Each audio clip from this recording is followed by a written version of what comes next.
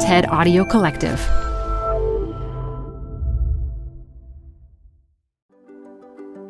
Hello, and welcome back to TED Health. I'm Dr. Shoshana Ungerleider. My mission is to help people live happy, healthy, and fulfilled lives. I'm excited to join you as the new host of TED Health. I don't know about you, but the older I get, I often wonder if forgetting a former classmate's name, where I parked my car, or why I walked into the kitchen is the sign of a problem. In her 2021 TED membership talk, neuroscientist and author Dr. Lisa Genova dives into how memories get created, why context and attention really matter, and answers the critical question, do we ever run out of room for making new memories? She shares what science tells us about whether the choices we make earlier in life, like exercising, eating well, taking supplements, and getting enough sleep, can help to keep our memory sharp later in life. This show is brought to you by Schwab. With Schwab investing themes, it's easy to invest in ideas you believe in, like active lifestyle, healthy eating, wearable tech, and more. Choose from over 40 themes. Buy as is or customize the stocks in a theme to fit your goals. Learn more at schwab.com/thematic investing. This episode is brought to you by Progressive. Most of you aren't just listening right now. You're driving, cleaning, and even exercising. But what if you could be saving money by switching to Progressive? Drivers who save by switching save nearly $750 on average, and auto customers qualify for an average of 7 discounts. Multitask right now. Quote today at Progressive.com. Progressive Casualty Insurance Company and Affiliates. National average 12-month savings of $744 by new customers surveyed who saved with Progressive between June 2022 and May 2023. Potential savings will vary. Discounts not available in all states and situations. Support for this podcast comes from The Wonderful Company. If that name doesn't sound familiar to you, you probably know the pistachios that come from this company. Wonderful Pistachios is one of the highest protein nuts. Get snacking and get cracking with a snack that packs a protein punch. I love the various wonderful pistachio flavors. So in addition to the original flavor, I'm particularly fond of the salt and vinegar, and I keep little packets of them in my car so that I can eat and get some protein on the run. Visit wonderfulpistachios.com to learn more. Add a little curiosity into your routine with TED Talks Daily, the podcast that brings you a new TED Talk every weekday. In less than 15 minutes a day, you'll go beyond the headlines and learn about the big ideas shaping your future.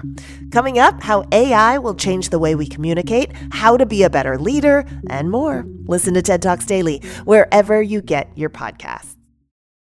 Thinking about the past week, did any of you forget where you put your phone? Did you have a word stuck on the tip of your tongue? You couldn't remember the name of an actor or that movie a friend recommended?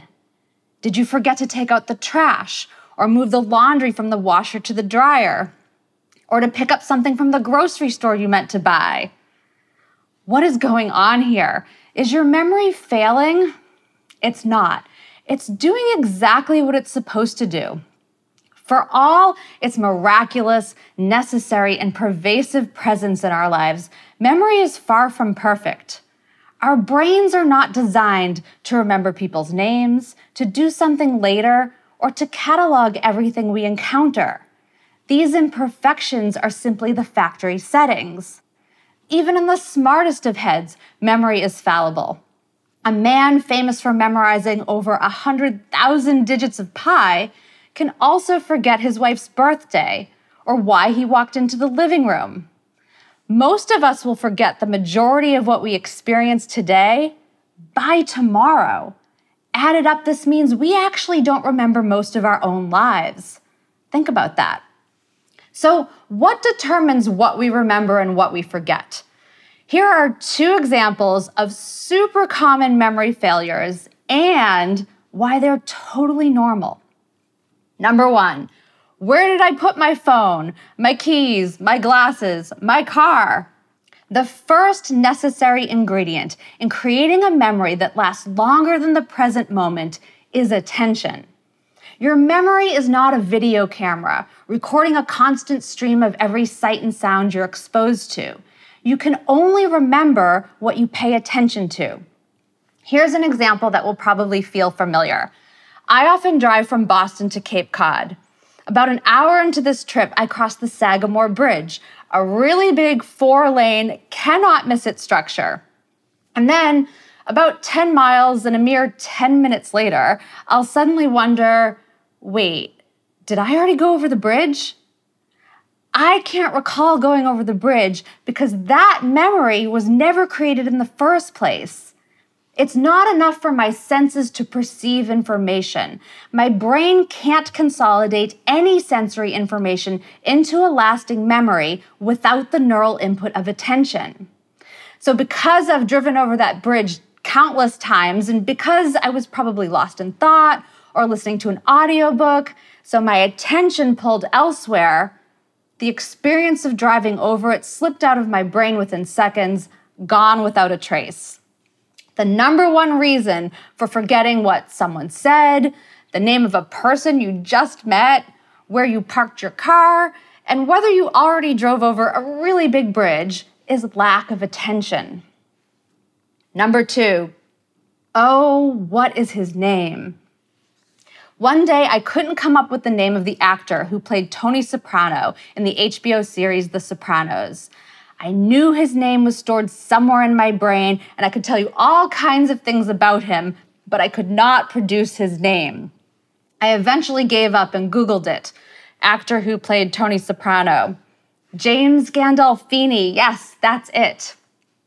Blocking on a word, also called tip of the tongue, is one of the most common experiences of memory failure. You're trying to come up with a word, most often a proper noun, but you cannot for the life of you retrieve it on demand. Why does this happen? Blocking on a word can occur when there's only partial or weak activation of the neurons that connect to the word you're looking for. We often come up with a loosely related word instead, something similar in sound or meaning.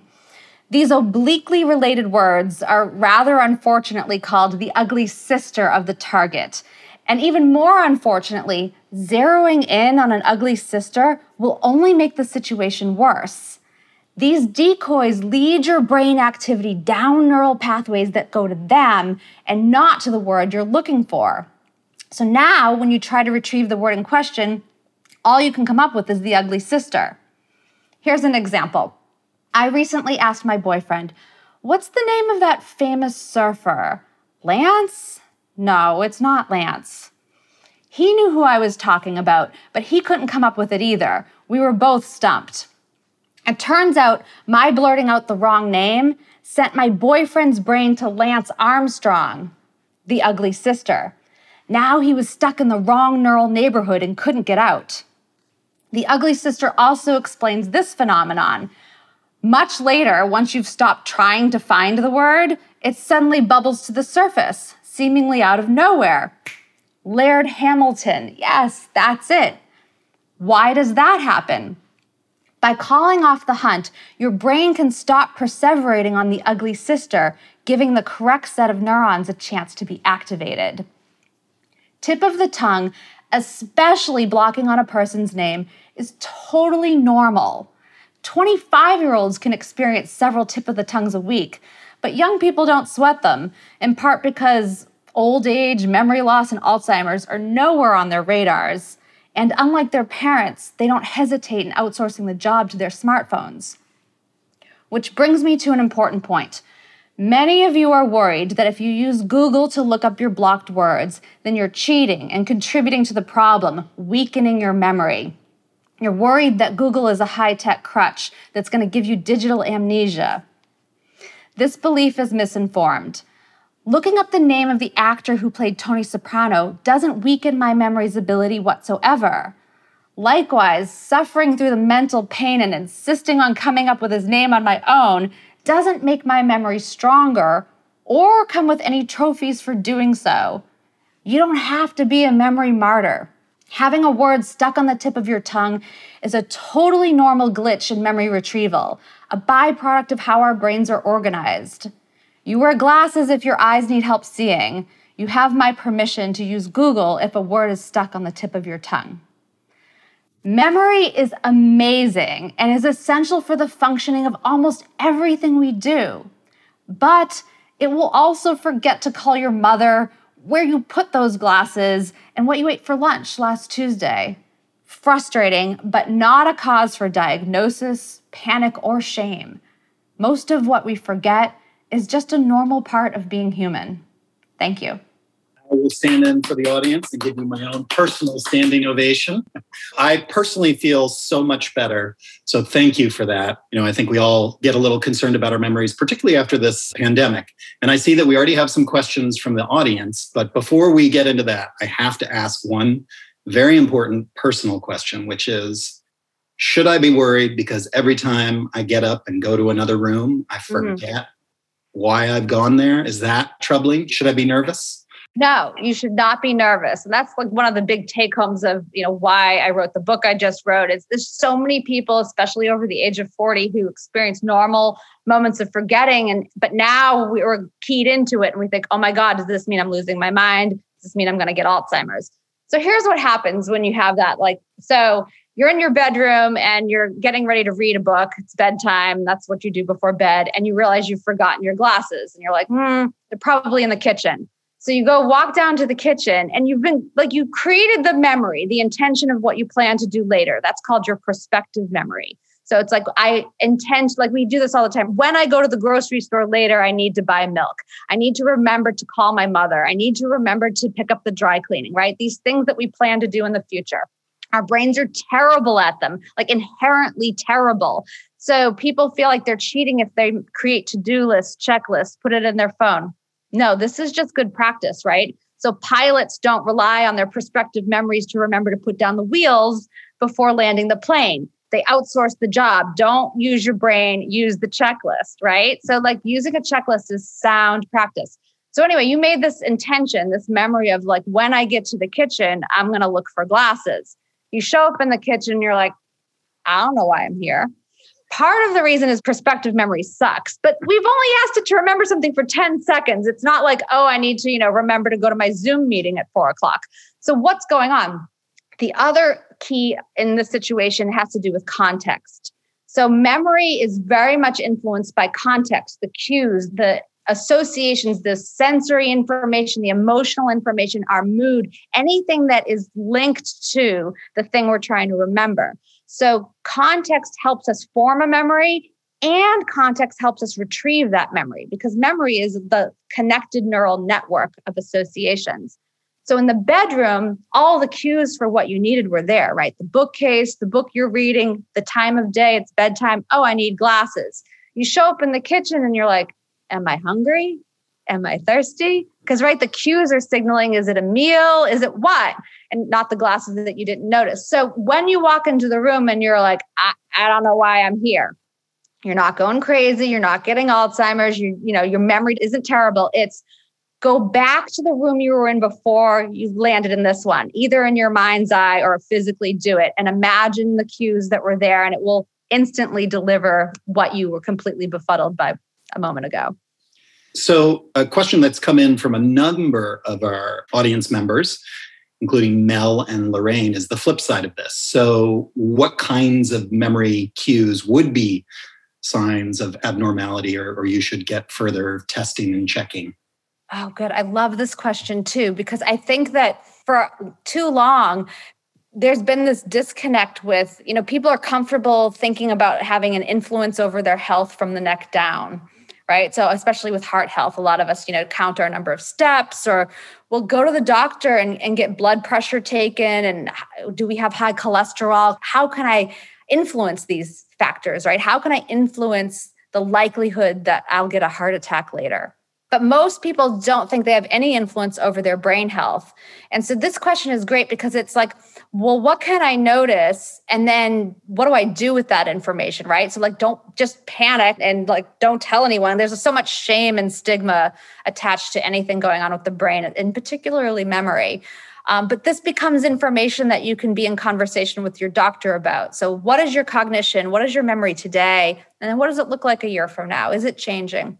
And so what are the differences? So forgetting people's names, totally normal. Like names are sort of like they live in like little neurological cul-de-sacs. Like ultimately lots of things connected to them, but really hard in the end to just to produce the words. You got to get to that house at the end of that street and there's only one way in. Whereas common names, common nouns are like, in the intersections on Main Street, USA, like you can get there a number of different ways and it's super easy to get in and out. If you start forgetting common words frequently, so if I'm like, oh, what's the name of the thing you write with? That, the thing you write with, what's that? Pen? Yeah. If that starts happening, that could be something. It doesn't have to be Alzheimer's. There are lots of reasons for having issues with retrieving memories, making new memories. It can be sleep deprivation. It can be B12. It can be lots of things. So you don't have to just jump to Alzheimer's, but it is something that, you can hopefully address. Again, be involved in your brain health. The other has to do with, understanding how things work, what things are for. So like, my friend Greg O'Brien has Alzheimer's and he uses the example, which I love and I used in my book is, a lot of people will say, I can't remember where I parked my car. That happened to me the other day. I was in the mall, I got out, I couldn't remember where in the garage I parked the car. I've certainly done this. For Greg, who has Alzheimer's, he drives somewhere, parks, back when he used to drive, parks his car, gets out, like does something for a minute. So his example is the dump. I went to the dump, threw the trash out, turned around, standing in front of my car, don't recognize it as mine. So that's a semantic memory. That car is, my yellow Jeep and I don't recognize it. And then B, forgets that he drove there. So that's an episodic memory, a memory for what happened. So just a few minutes ago, I drove to the dump and now I don't remember that I did that. And so that's not the same as like, did I park on level 4 or 5? Yeah. So George Weiss in the Helping Us Remember Better vein wants to know, can diet help us to avoid memory loss? And can you kind of exercise your neurons into better memory through, crossword puzzles or deeper relationships or anything like that? Yeah, so there's like a yes and no to this. And I love this question. So thank you. Yeah, so I tell folks like, there's no real gimmick to this. Like there's no supplement I can give you that's going to keep you from experiencing a tip of the tongue or help you, memorize your next TED Talk. Like that. There's no supplement. The crossword puzzles are not the thing. I don't know who started that one. So crossword puzzles are going to help you think about what you're doing. You're retrieving words you already know. So you're going to get better at remembering those words, but it's not cross-training. It doesn't then help you in your day-to-day life, remember what happened that day, or, again, if you have a presentation, what you have to say, or it doesn't work that way. It's also not building new neural roads. So retrieving information you already know doesn't lend itself toward neural plasticity and building something called a cognitive reserve. Every time we learn something new, we're actually building new neuroanatomical and neurochemical connections. And so your brain isn't just this, pink blob in your skull, in this little black box in your head. It's a very dynamic organ and it's changing constantly. And your genes are interacting with what happens. It's interacting with what you do and experience and feel. And it changes. And the more we learn, the more connections we build. And this is important because if you do start to experience some pathology that is sort of pre-Alzheimer's, or if you start to get Alzheimer's, you actually have a lot of reserve. You have backup connections that can dance around any problems or detours. So that learning new things is one way. Exercise has been shown to decrease your risk of dementia by up to a half. Day to day, we know that sleep is massively important, both for preventing Alzheimer's and for your memory today. So the memories that I make today become long-term stable memories, become long-term stable alterations in neural connections while I sleep. And it's during certain phases of sleep that this process happens. So sleep is not this, passive state of doing nothing. It's a very busy biological state. And so it's locking in the information and experiences you learned today. And so that's super important. Then tomorrow, if I didn't get enough sleep tonight, my frontal lobe's kind of not going to want to drag itself into its day job and do the work of paying attention today, right? You feel sluggish. You're like, oh, you can't pay attention. What? If I can't pay attention, what's not going to happen today? making new memories. So I'm not going to remember yesterday. I'm not going to be able to make new memories today. I have a form of amnesia just from not getting enough sleep. Right. So 7 to 9 hours a night, the science is super clear that this is what we need minimally as a human species. And then in terms of what you eat, again, there's no perfect study and there's no like rabbit out of a hat I can pull for you where I'm like, if you eat this or, this nutrient, this, antioxidant, this recipe is going to save your memory. It's like, no, but we know there's been enough to show us that being on a Mediterranean diet, a mind diet, so these, leafy vegetables, the brightly colored foods, the whole foods, fatty fishes, olive oil, nuts, beans, these are the kinds of foods that really fuel and support heart health, brain health, and memory. And it doesn't have to be 100%, folks, right? Like you're not going to be perfect at this, and that's okay. Try to do it overall, right? Today, what did I eat overall? This week, how did I do overall? Because I think we need to have realistic expectations. So exercise, the diet, sleep, and stress, and learning new things. And learning new things is also, it's being around people. If you're in conversation, that conversation's never happened before. So if you're present and paying attention, your brain is getting a lot of stimulation. That's super helpful. So Bob wants to know about our capacity, our brain capacity. Do we have like a lifetime capacity and we hit it and then that's kind of it? Or is that why children seem to remember things better than maybe folks of my age? Or is that just, I don't know, an urban myth? Yeah, it's myth. This idea that like, oh, you only use 10% of your brain or you only use 5% of your brain. They're like making it smaller. I don't know who started that one either. That's not true. So, at any given moment, I'm using certain parts of my brain, right? So I'm not in a rage right now. So my amygdala is, kind of chilling. Like I'm not grief stricken. So my amygdala is like kind of relaxed and I have my eyes open. So my visual cortex is lit up and neurons there are firing. And if I were to close my eyes, that part of my brain goes quiet. But all of my brain is being used at some point throughout the day, probably, or certainly capable of accessing it. There aren't parts of my brain that I just can't seem to use and I'm only squirreled away into certain domains. That is a fallacy. And no, you don't run out of room. So there's a man, I use his example in the book, Akira Haraguchi, a retired engineer from Japan who at the age of 69, he's the guy who memorized over 100,000 digits of pi. Like, right? So at an age where we associate senior discounts and retirements, like he's doing something that is kind of completely mind-blowing. And we can all do this if we wanted to. So as you grow older, you don't lose the information of stuff you've learned. So your semantic memory. So this is why you've accumulated a body of knowledge and you've got wisdom now, right? Because now you know how it all fits and you can use that wisdom you've collected. You've got that. It's not that starts to go away. You accumulate that. And you might think like, oh, I don't remember much from childhood. Like I can't really think about, I can't tell you what happened when I was 10. This has more to do with context. It's still in there. If you live in New York and you're surrounded by skyscrapers and city life and you grew up in rural Vermont, and I can't remember what happened when I was 10, go back to your neighborhood and drive around and there's the willow tree and there's Mrs. Richards' house and there's Miss Melanson and that's where Joey broke his leg and you got all this, it all will come back because again, it's like going from your bedroom to your kitchen to look for the glasses. It's like all that context will reveal memory that you have in your head you didn't realize you have. You've got trillions of possible connections and no, you will not run out. You can learn to juggle when you're 80. You can learn to play piano. You can learn a new language. You can listen to a new TED Talk and learn and remember something to share with someone else. It's unlimited. There's no reason to think there's a limit to it. You're growing a business and you can't afford to slow down. If anything, you could probably use a few more hours in the day. That's why the most successful growing businesses are working together in Slack. Slack is where work happens, with all your people, data, and information in one AI-powered place. Start a call instantly in huddles and ditch cumbersome calendar invites. Or build an automation with Workflow Builder to take routine tasks off your plate, no coding required. Grow your business in Slack.